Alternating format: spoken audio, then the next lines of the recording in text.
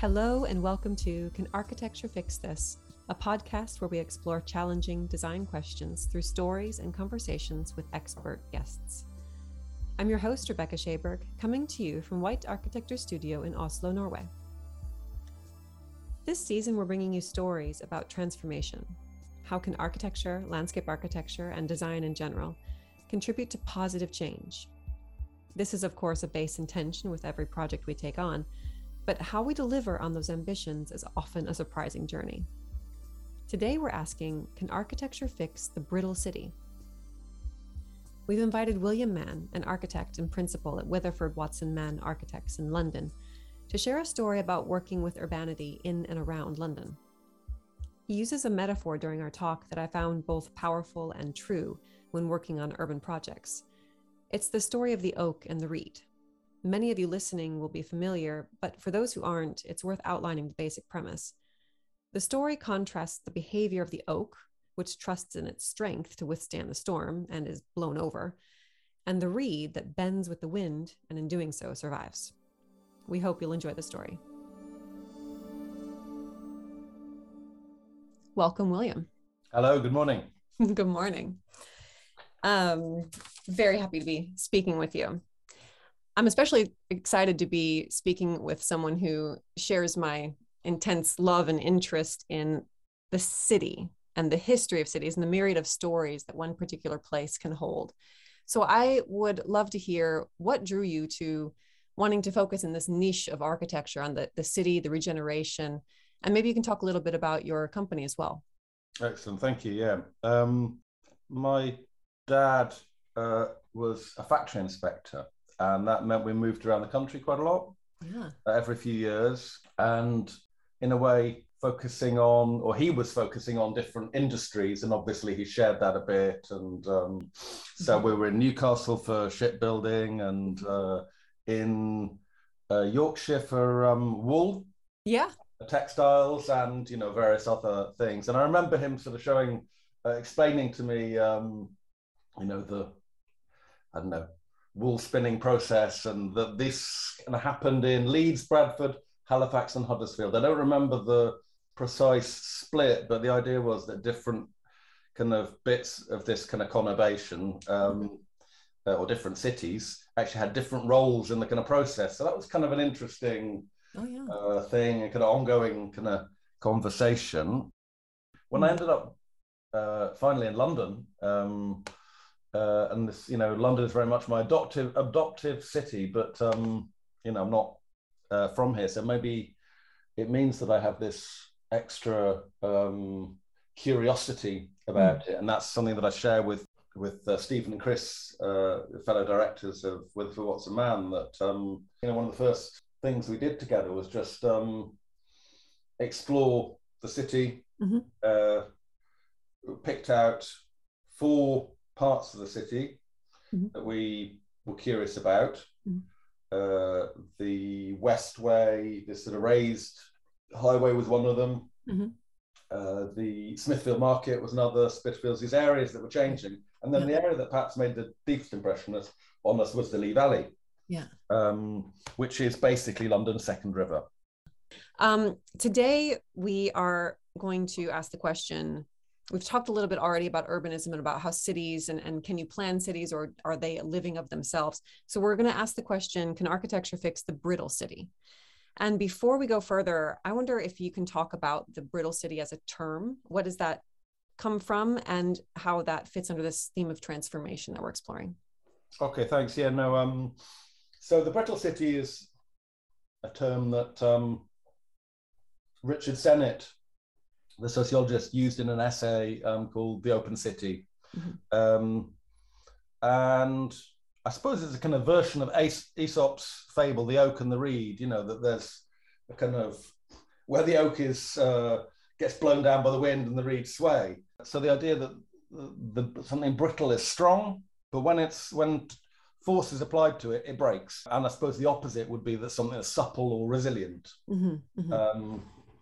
And it's kind of interesting, even in the sense that, that the oak is singular, the reeds are multiple, that and I suppose in Sennett's, it's partly, it's modernism gets a kicking, but also which it's been getting a kicking for a long time. So this concept of over-determination that he kind of brings to it, that if you design for a single specific use, and obviously that's coming from it's partly architects, but largely that's the idea of, it's developers, clients, this idea that you over specify something and then actually that makes it good for one thing and not good for anything else. So I mean, there's perhaps I could just quote a bit. He says, the result of over determination is what could be called the brittle city. Modern urban environments decay much more quickly than urban fabric inherited from the past.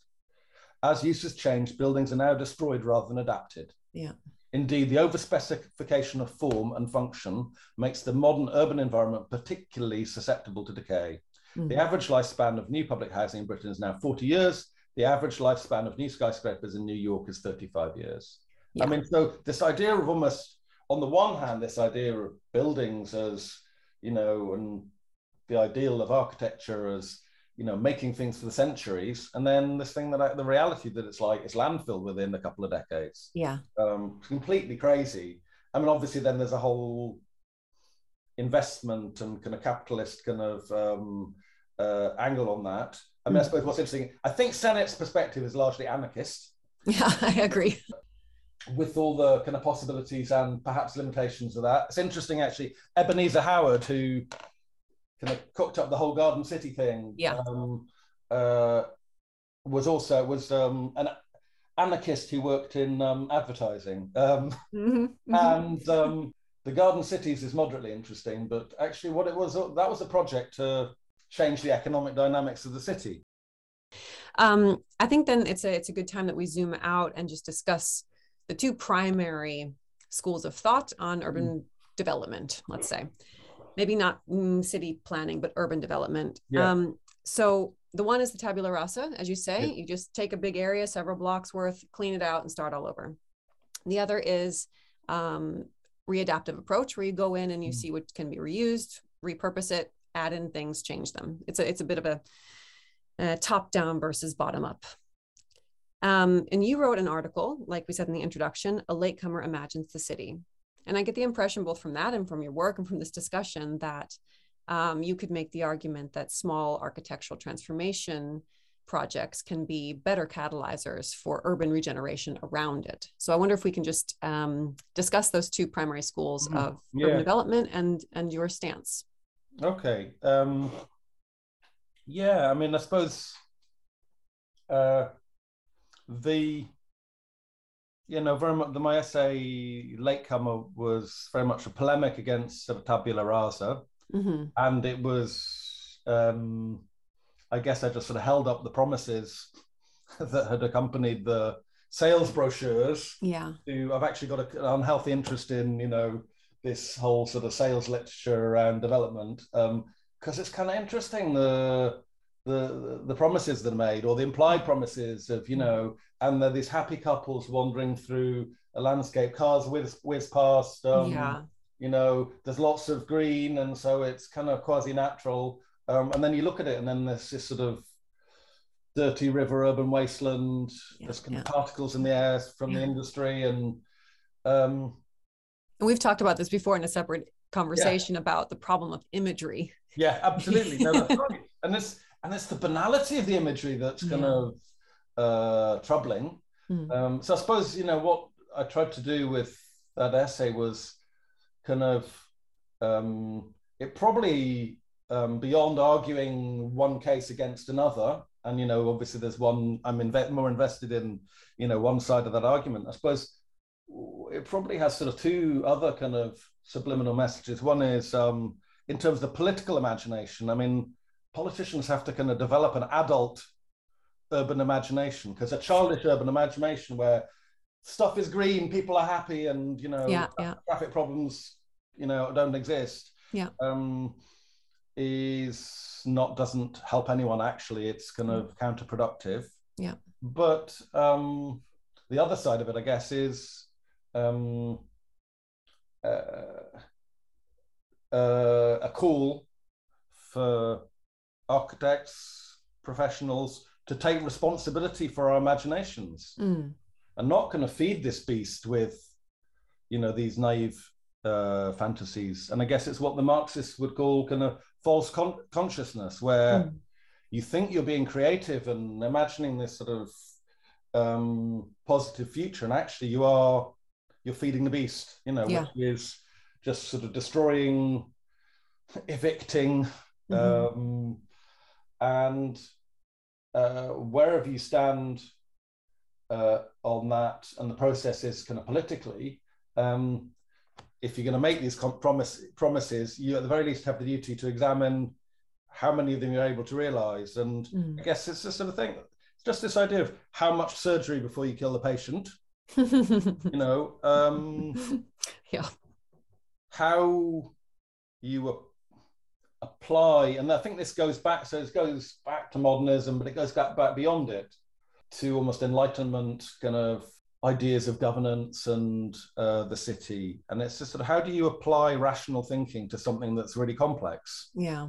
Without then just sort of setting off this whole chain of unintended consequences. How is change accommodated most effectively within the city?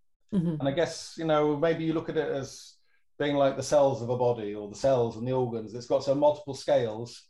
And it's, my knowledge of biology is incredibly sketchy because I stopped age 15, but I understand that our cells keep dying and being replaced, and that's kind of what keeps us going. And that's what architects are involved in, is this thing of cell replacement and renewal and repair. And then it feels to me almost like we've just got used to the idea of the Industrial Revolution, and actually now it's over, and we've got a different problem. And it's kind of interesting if you look at the factory. The factories was originally an idea almost of a kind of standalone colony. I mean, was it Arkwright and the first mills in, is it Cromford? It's a standalone community with just like totally focused on production, and it's social organization of work along kind of production line principles. And why didn't that? Isn't it interesting that actually industry and factories became integrated in the city? And actually in this sort of exchange, there's a very beautiful essay by Peter Hall it was a book, Cities and Civilizations, about Manchester, which is about this sort of how factories got integrated in the city rather than surviving as a standalone offshoot. So I guess there's always these economic systems, social systems, they're much more supple and have these kind of deeper roots. But certainly economic systems, I think, there's always this sort of sense of that they'd like to straighten up the crooked timber of the city. But what's, I think, you observe in any city that is still going rather than, do you know Fordlandia in Brazil? No. The Ford, this sort of ruins of the factory city built by Thomas Ford. You've got all these company towns and things like that, and then the factory closes and you've got no settlement. So the principle of it, that's what I mean about complex interdependencies, is just that the city, there comes a point where, I don't know, someone does services for someone else, who manufactures something for someone else, and we've just built this small business centre up the road in Hoxton. It's 98 units, and what's interesting is, and then we've got this big open kind of light court in the middle, very kind of narrow and tight. But what's interesting is in a small business centre, and something like half the jobs in London are small businesses. Actually, we focus on the stock exchange, big companies. It's actually, London is no longer 1,000 people working in a factory. It's now granular. And in a small business centre, people might do 30% of their turnover with other firms in the vicinity. In the vicinity, because it's like, you need a website done. Okay, it's like, you need this. You need to arrange an event. Okay, do that. So the sense of it, this exchange of services, and I guess the point at which it becomes a a city is the point at which this momentum becomes self-sustaining. It becomes a kind of ecology. It becomes a ecology, an economic ecology. At the same time, obviously, it also then has to function as a metabolism of, you know, materials in and waste out. So this kind of sense of what distinguishes a system from a city is kind of, I guess, the key kind of consideration when you think about how do you accommodate change most effectively.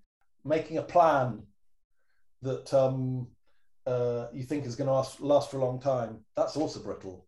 Yeah. I mean, it's like Mike Tyson said, everyone has a plan until they get punched in the mouth, you know. It's like, what do you do? And by which you meant, you have a game plan. You say, I'm going to do this to beat Mike Tyson, but what do you do when that goes wrong? And, I guess you need a plan B and a plan C and so the idea of strategy and projects then is that you've got these kind of reserves and you've got these priorities, and you think, let's do this, and then just something kind of totally blocks it, and then well, okay, you shift your emphasis somewhere else. It feels like I suppose it's institutionally demanding to make the city that way, and it requires really real kind of collaboration between designers and kind of city officials, but it feels like it's the appropriate way of kind of nurturing the city rather than just, planning is maybe easier, but I think planning is brittle. The last thing that I want to bring up then before we close out is about time.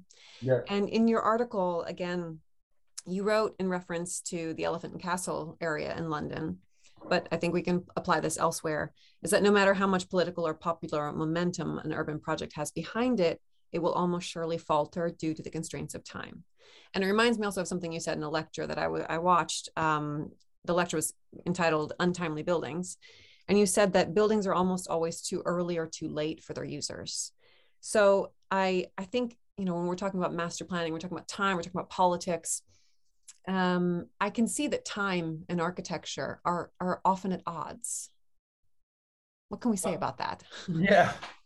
Yeah. Well, I suppose certainly the idea of making something durable, and this is a wonderful, noble ideal that, that there's a problem and you'll build a building that will address that problem. And it's like, it's not that simple, because in the time it takes to design and build the building, the problem's changed and, life has moved on. And Mark, the clerk of works of a client of ours who had quite a large estate, told me this sort of phrase they have in their estates and maintenance department, where they say, if it's permanent, it's temporary. Yeah. And if it's temporary, it's permanent. Meaning that, if you just do something improvised as a sort of short-term fix, it'll endure forever. Forever. And then if you plan it to be forever, it ends up being overtaken by events, and then you're changing it again in a couple of years' time. Yeah. And that kind of, for me, it's kind of fantastic to meet someone of a totally different kind of background and professional experience or whatever. And it's like, yep.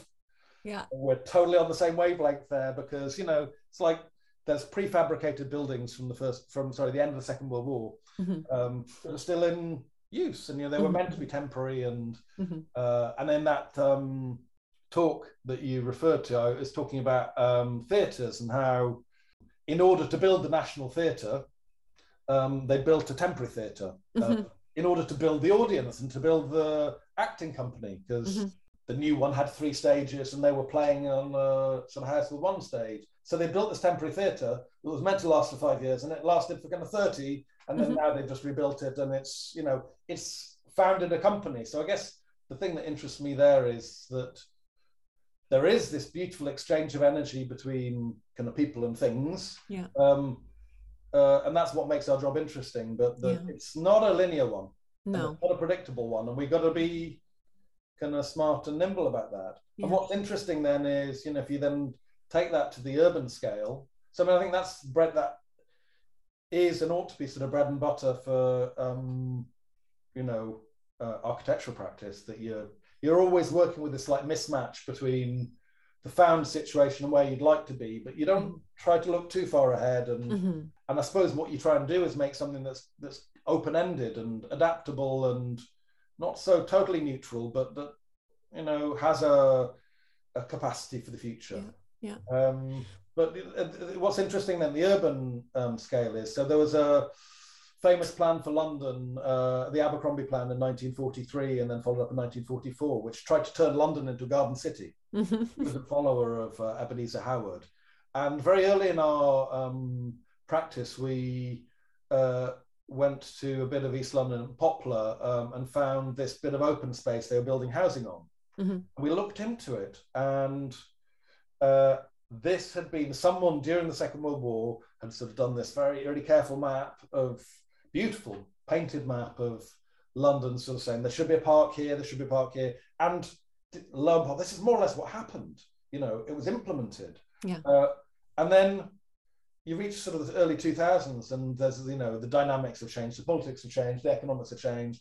The people were talking about density rather than de-densifying and all these other things. But above all, the institutional memory's gone. So this park that people had spent probably decades and, you know, millions of pounds assembling, they then start building on again.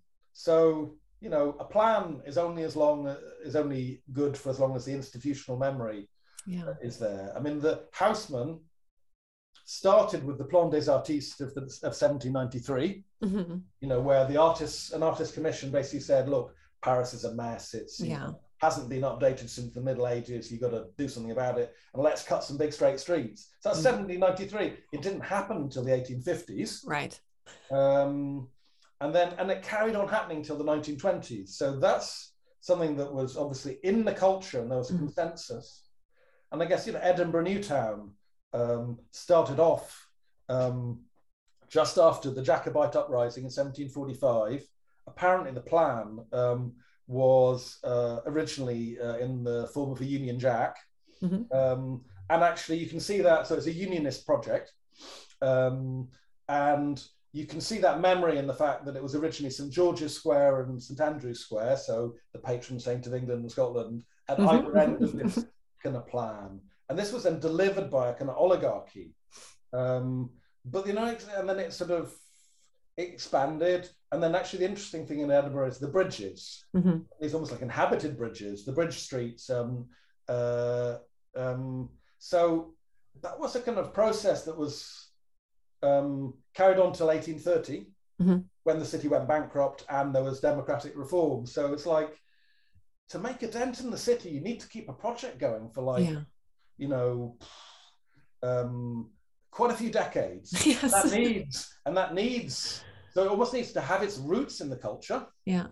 Have that buy-in, have that kind of delivery capability, and then have that institutional memory. Because otherwise, it's, you know, it's a piece of paper that ends up on someone's shelf, or a you know, a digital file that ends up in some sort of memory bank. And it needs to be somehow owned by more than just the planner or the developing authority. It needs to be owned by the communities. I mean, there has to be kind of, like you say, it has to be built into a culture that even after political shifts happen, this project means so much for a community that it would be political death to stop it. So you have to keep going for it. So you have to kind of build it into more stakeholders, I guess is what I'm saying. Absolutely. And I suppose the interesting thing there is that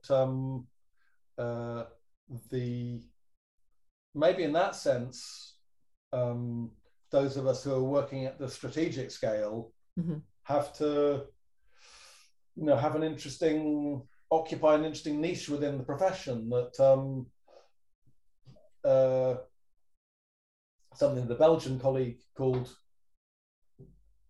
maîtrise partielle, partial mastery, you know, that you can kind of control some of the levers, but other people are controlling other levers, and that you learn to work with us. In a way, I suppose perhaps the whole construction of the architectural profession is this idea of kind of control and kind of mastery, and maybe that's then where the word master plan comes from, or whatever. And I guess this sort of sense that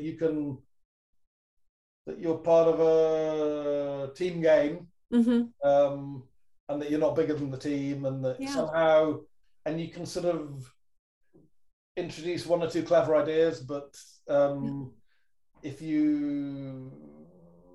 they have to resonate. And so if you have to explain the entirety of it, then it's bound to collapse. Exactly.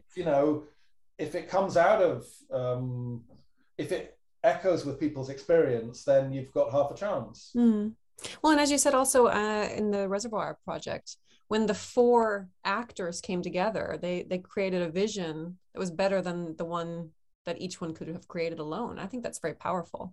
And I also would and I suppose that's then part of the, I guess city building has to be coalition building. Yeah, exactly. And it's probably easy. I mean, it's easier if you've got a single all-powerful client with a big stick and a large wallet, but actually that doesn't, that never delivers a city. No, exactly, it doesn't. It delivers a sort of a military encampment or a company town. Or something that the developer builds, and as we started by saying it 30 years later, it's taken down and done again. Yeah. So that's not a city either. Yeah. But I also want to say one last thing about what you said about temporary and permanent, and you build something temporary, it's permanent.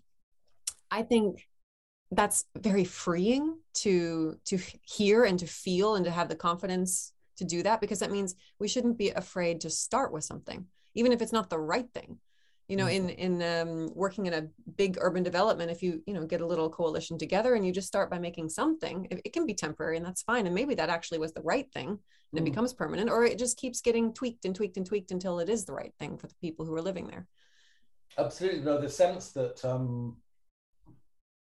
the culture is part of the project. Yeah. And shifting the culture is part of the project. And maybe that first shift of culture is building trust, building alliances, and anything that does that is good for the longer term process. I mean, and I suppose there's a way of looking at a city as like the cells of a body, and I guess finding the right scale of intervention is really key, and even the sense that maybe these scales are linked, and that you can perhaps start to kind of start to demonstrate possibilities at a small scale, and then you build momentum with that. Equally, that in a way that I guess you should be always trying to affect change to the smaller scale, and it's only when the cell structure or the element you're working on can't accommodate that change that you then need something a bit more surgical, and even then it's it's keyhole surgery rather than open heart. Exactly, open heart or amputation. I mean, it was the Scottish kind of geographer and urbanist Patrick Geddes, who very much borrowing the kind of Edwardian kind of medical metaphor of talked about conservative surgery. The idea of this was you do as little as possible to maximize the chances of recovery. So I think it's, I don't know, is it almost like the medical precautionary principle? It's like you should always be trying to affect your change at the smallest scale, and then it's only when you can demonstrate that you can't achieve it at that small scale, and and with maximum of retention, allowing for the architectural skill of adaptation or whatever. It's only then that you maybe demonstrate we need to do this. We need a major project. Cities that always require major projects. Some of these involve destruction. Some of them involve large bits of construction. But I guess it's almost just about that kind of sense of demonstration. And the thing that makes me uneasy is then when the lazy arguments that get put forward just to make everyone's lives easier. And that doesn't deliver the city. No, it's not easy. Cities are not easy. No. Yeah. Then the way we're ending today is how we're ending all the interviews. The name of the podcast is Can Architecture Fix This? Today we've been talking about the brittle city, about master planning, and the role that architecture can or should play in urban transformation. So do you think that architecture can fix the brittle city? And if it's too narrow to focus on architecture, how might you reframe it? Well, I guess I'd say we make the city by projects, Yeah. Not by plans. Mm-hmm. And I suppose you might think of a strategy as a bundle of projects. Mm-hmm. I'm thinking of Aesop and the reeds rather than the oak. The bundle is kind of strong, and the bundle's maybe stretched over time, but it has this kind of resilience. So I suppose this idea of the multiple coordinated multiple works rather than singular kind of this is it position, it feels like it's something that's an appropriate response to these challenges of time, of things that you can't do it all at once. I think Brian Eno says something like make many small mistakes fast.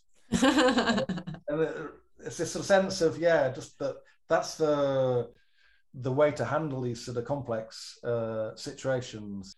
There's a way of building as an architect that is already resilient, that you build with spare capacity, you build with ceiling heights that allow for change and allow for daylight and ventilation, that you design with structural capacity to add another floor, or with circulation capacity that allows things to operate in several modes, that you don't build on all the site so that someone can come along later and add to it. So in that sense, the project, there's a way of designing the cell that allows for change, as well as without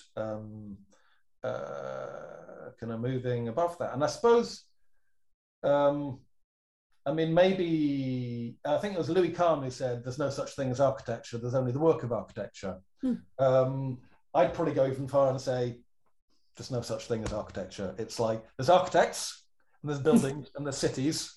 And it's convenient shorthand for a number of things, but as soon as it starts getting kind of metaphysical, it's a problem. And maybe there is a problem in conceiving of, and how we think of it. Do we think of architecture differently than we think of a building? Is it this idea of, completeness and closeness that, we have to master? So I guess the thing that intrigues me then there is that, the possibility that this sort of adaptive reuse, transformation, this sort of work at the scale of the cell, is also kind of gives a pointer to the work at the scale of the body. And that actually maybe the problem is thinking of the building as a system, thinking of certainly of or as a closed system. I don't think anyone kind of has the chance, good luck trying to deliver the city as a closed system, but I guess maybe you might say that's a little bit what these the plans do. Plans think of it as something sort of controllable and deliverable. So I think the intriguing thing is and maybe it's even a little bit like the the Eames powers of 10, that let's just sort of zoom out from this sort of metaphysical sort of construct of architecture and look at this sort of all these rooms, all these buildings, all these kind of networks, and the networks are always being updated and replaced, and whether it's it's fiber optic or railways or whatever, that these networks are always incomplete. So you zoom out and you look at something that's sort of open-ended and incomplete. Zoom in and you see furniture being moved, families being reconfigured. What is it? On the one hand, this atomization into smaller and smaller households. On the other hand, I don't know, this sort of counterforce towards the collective, and that the building stock can never quite keep up with that. You can't build that. So it's sort of reconfiguration, and that's then where just this sort of small scale evolution of the building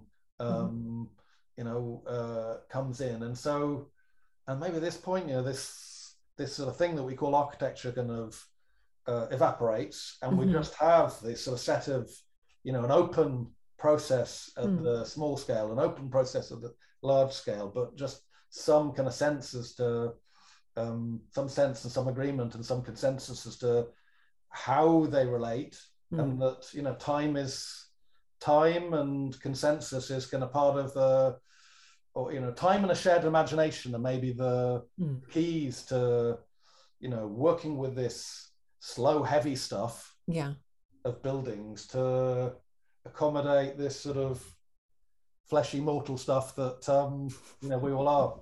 Yeah, we can take the pressure off and say it's never really finished, so we don't have to finish it. We can just start. Well, or even to say we have to not finish it. Yeah, even that. I mean, Bill Howell, the architect of the Young Vic, sort of said something like, not building for posterity kind of gave a kind of freedom. And it's, for me, it's by far their best building, So absolutely, you're right that this sort of sense of the sense of control, the sense of completion is kind of maybe a problem. And so, I mean, I'm absolutely,